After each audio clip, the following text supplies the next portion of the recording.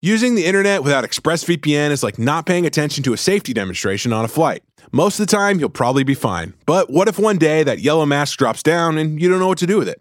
It's better to be safe than sorry, and the same applies to your online activity. ExpressVPN creates a secure, encrypted tunnel between your device and the internet so that hackers can't steal your sensitive data. It's so secure, it would take a hacker with a supercomputer over 1 billion years to get past ExpressVPN's encryption. Secure your online data today by visiting expressvpn.com/wire. That's expressvpn.com/wire to get an extra 3 months free. expressvpn.com/wire. President Biden has ordered sweeping vaccine mandates that impact as many as 100 million Americans. The president's plan involves using OSHA to impose fines on companies that don't comply. But does the administration have the authority to enforce those mandates? We'll look at the legal questions behind the president's controversial vaccination orders. I'm John Bickley with Georgia How. It's Monday, September 13th, and this is Morning Wire. Inflation has hit record highs over the last few months. We'll look at just how much prices have spiked and what's driving the alarming increases. And Californians head to the polls tomorrow to vote on whether or not to recall Democratic Governor Gavin Newsom. On the eve of the election, how much support does the recall effort have? And which candidate has the best shot at taking over? Thanks for waking up with Morning Wire. Stay tuned. We have the news you need to know.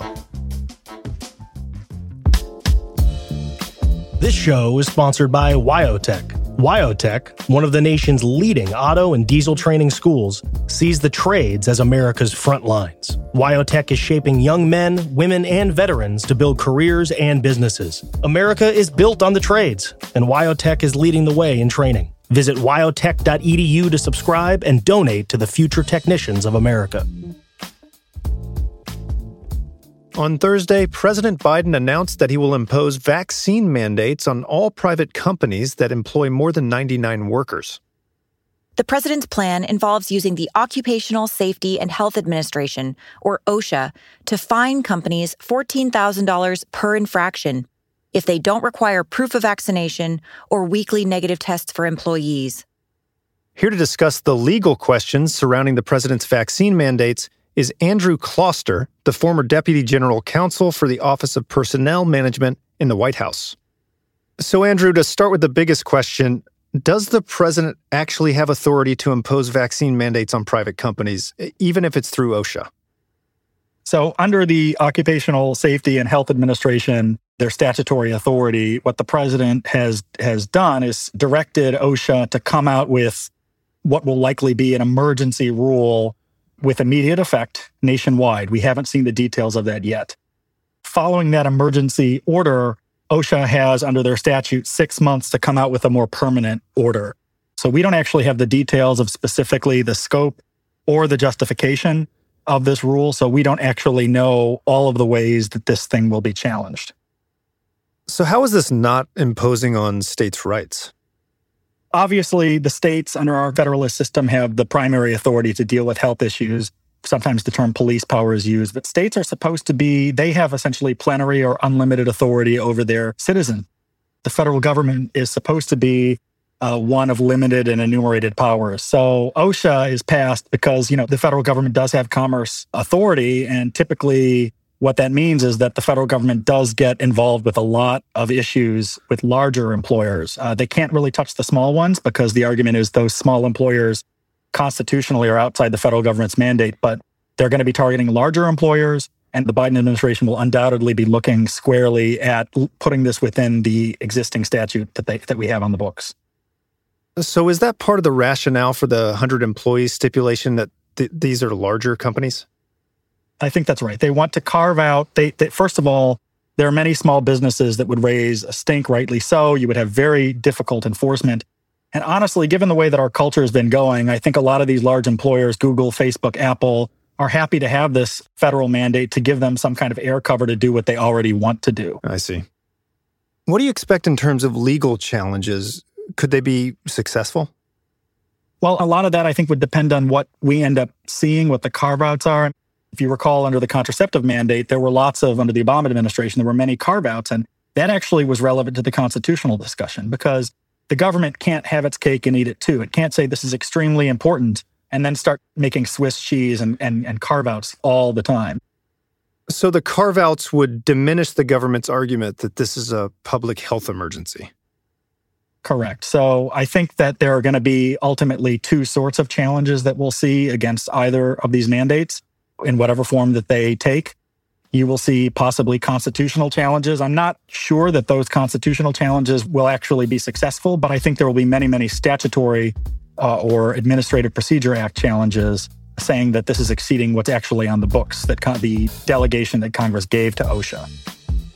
Well, Andrew, we really appreciate you coming on today. Great. Thank you. That was Andrew Closter, former White House legal counsel. Coming up, prices on consumer goods rise at record rates. Today's customers expect on-demand everything, even from local businesses. Stay ahead of the competition with Podium. Podium makes doing business as easy as sending a text. They have free plans for growing businesses, plus all the power growing businesses need to scale. Get started free today at podium.com/wire. That's podium.com/wire. As the U.S. economy continues to recover from COVID lockdowns, inflation rates have skyrocketed. Now, new data from the Labor Department shows that prices on consumer goods went up more in the last year than at any other point on record. Here with the details on what's causing the spike and how it's impacting Americans nationwide is Daily Wire managing editor Cabot Phillips. So, Cabot, we're seeing a record increase. Can you give us a little context on why this is happening? So each month, the Labor Department tracks the final demand price for wholesale goods. That's basically just a fancy way of saying the amount of money that producers sell their products for each month. And this August, prices were up 8.3% compared to last August. Like John said, that's the biggest 12-month increase ever recorded. And it's got economists sounding alarm bells over inflation. Sure. And what products are we seeing with the biggest jumps? So we've seen increases across the board. For example, the price on things like makeup and hair products jumped 7.8% in the last month alone. Wow. We also saw the price of chicken rise another 11%. If you look back over the last year, to kind of zoom out, the price of beef is up 59%. Cooking oil is up 43%, and wholesale grain is up 98%. So for everyone at home who's saying, it feels like my dollar isn't going as far, you're not crazy, it is real. Yeah, I can relate, actually. And what population is most affected?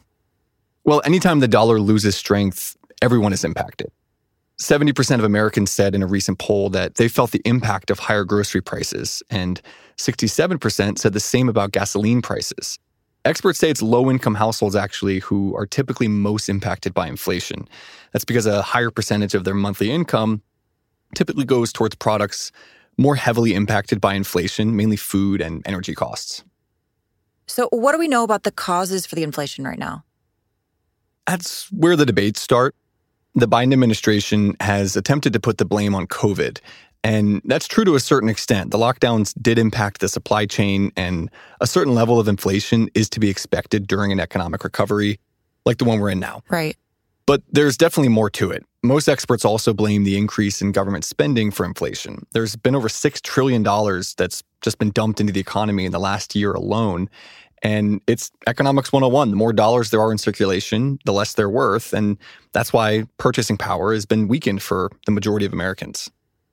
And how long do we expect this to go on? Is this going to level out pretty soon? That's the other big question. So officials at the Federal Reserve and White House economists say inflation should start to taper off in the next few months. But you'll remember we heard that same message 6 months ago and then again 3 months ago, and it's actually worse now than it was then. So the Fed, they're standing firm. They insist that they won't be changing interest rates, which means it's anyone's guess at this point how long this goes on. And what are the politics of this? What do we think the political impact will be? Well, there's a reason that the saying goes, people vote with their pocketbooks. And based on polls, that's bad news for Democrats right now. In one poll last month, 86% of Americans said they're concerned about inflation, and 79% said President Biden's policies were contributing to the spike. It's also worth noting that minority communities, especially African Americans and Latinos, are the most likely to report feeling the effects of inflation in their day-to-day lives. And that part in particular is bad news for Democrats who typically rely on those communities as electoral strongholds. So high-profile Democrats right now are trying to say inflation is largely out of their control. And the messaging from Republicans is that your dollar doesn't go as far under Democrats. So that's the battle we're seeing right now, and you can expect to hear a whole lot more of that, especially as midterms approach next year. Right. Cabot, thanks for reporting. Anytime. Daily Wire managing editor, Cabot Phillips.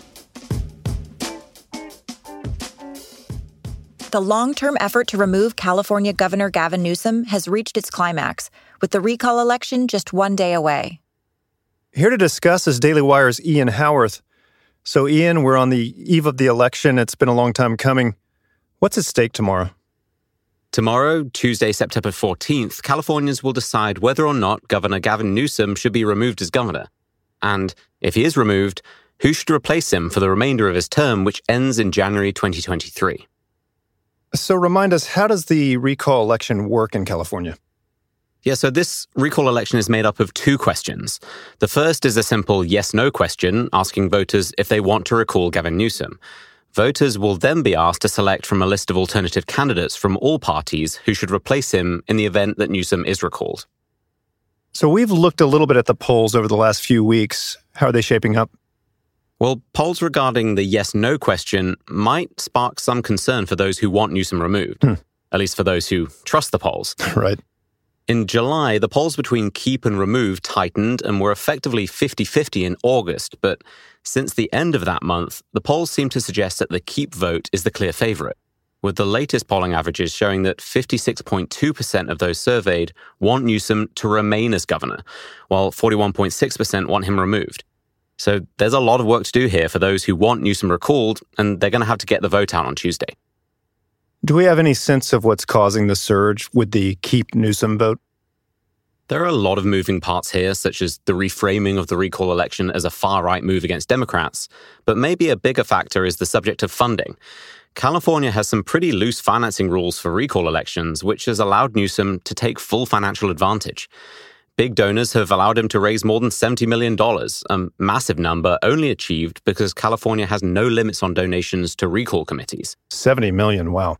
Yeah, and donations include $3 million from the CEO of Netflix, $500,000 from George Soros, and $750,000 from Priscilla Chan, Mark Zuckerberg's wife. Okay, so let's look at that second question on the ballot. Who could replace Newsom? Who's got the best shot? It's fair to say at this point that Elder is blowing away the competition in the second part of this election, at least according to poll data, where he's leading his closest rival by more than 20 percentage points. When I chatted with Larry Elder a week or two ago about his campaign, he said that the growing problems in his home state were the driving factor behind his decision to run. Well, Ian, my initial reaction was no, hell no, something along those lines. That for the very first time, people are leaving California like you guys have. And the number one reason that people cite for leaving is the cost of housing. In this interview, which you can check out on the Daily Wire's YouTube channel, Elder discussed COVID-19, a topic which was the final straw for many who were advocating to recall Gavin Newsom. Elder talked about Newsom's multiple COVID policies, the drastic negative impact they had on the state's economy, as well as the hypocrisy of Newsom's famous French laundry scandal, but he also explained the real human impact widespread lockdowns have on those who need help the most. So with Larry Elder's campaign message being so overwhelmingly popular with those who want to see the governor removed, this entire election hangs on whether enough Republicans will head to the polls on Tuesday and vote yes on recalling Gavin Newsom. Yeah, it's a big vote tomorrow in California. Thanks for the update, Ian. Daily Wire's Ian Howarth. Other stories we're tracking this week. The UK health chief announced Sunday that the country will abandon its plans for vaccine passports and may soon end mandatory testing for returning travelers. Democratic Senator Joe Manchin of West Virginia announced Sunday that he will not support his party's $3.5 trillion budget reconciliation package. His decision marks a significant setback for President Biden's Build Back Better agenda, as the bill will need the support of all Democrat senators to pass. And the CEO of tech giant Salesforce has offered to assist Texas-based employees in moving out of the state if they, quote, have concerns about access to reproductive health care. The company, based in San Francisco, is one of several tech companies to react against the new Texas law banning abortions after 6 weeks. If you liked this episode and are interested in hearing more, subscribe to Morning Wire on Apple Podcasts, Spotify, or wherever you're listening, and give us a 5-star review. That's all the time we've got this morning. Thanks for waking up with us. We'll be back tomorrow with the news you need to know. If you like this podcast, get the Morning Wire newsletter delivered straight to your inbox when you join at dailywire.com/subscribe.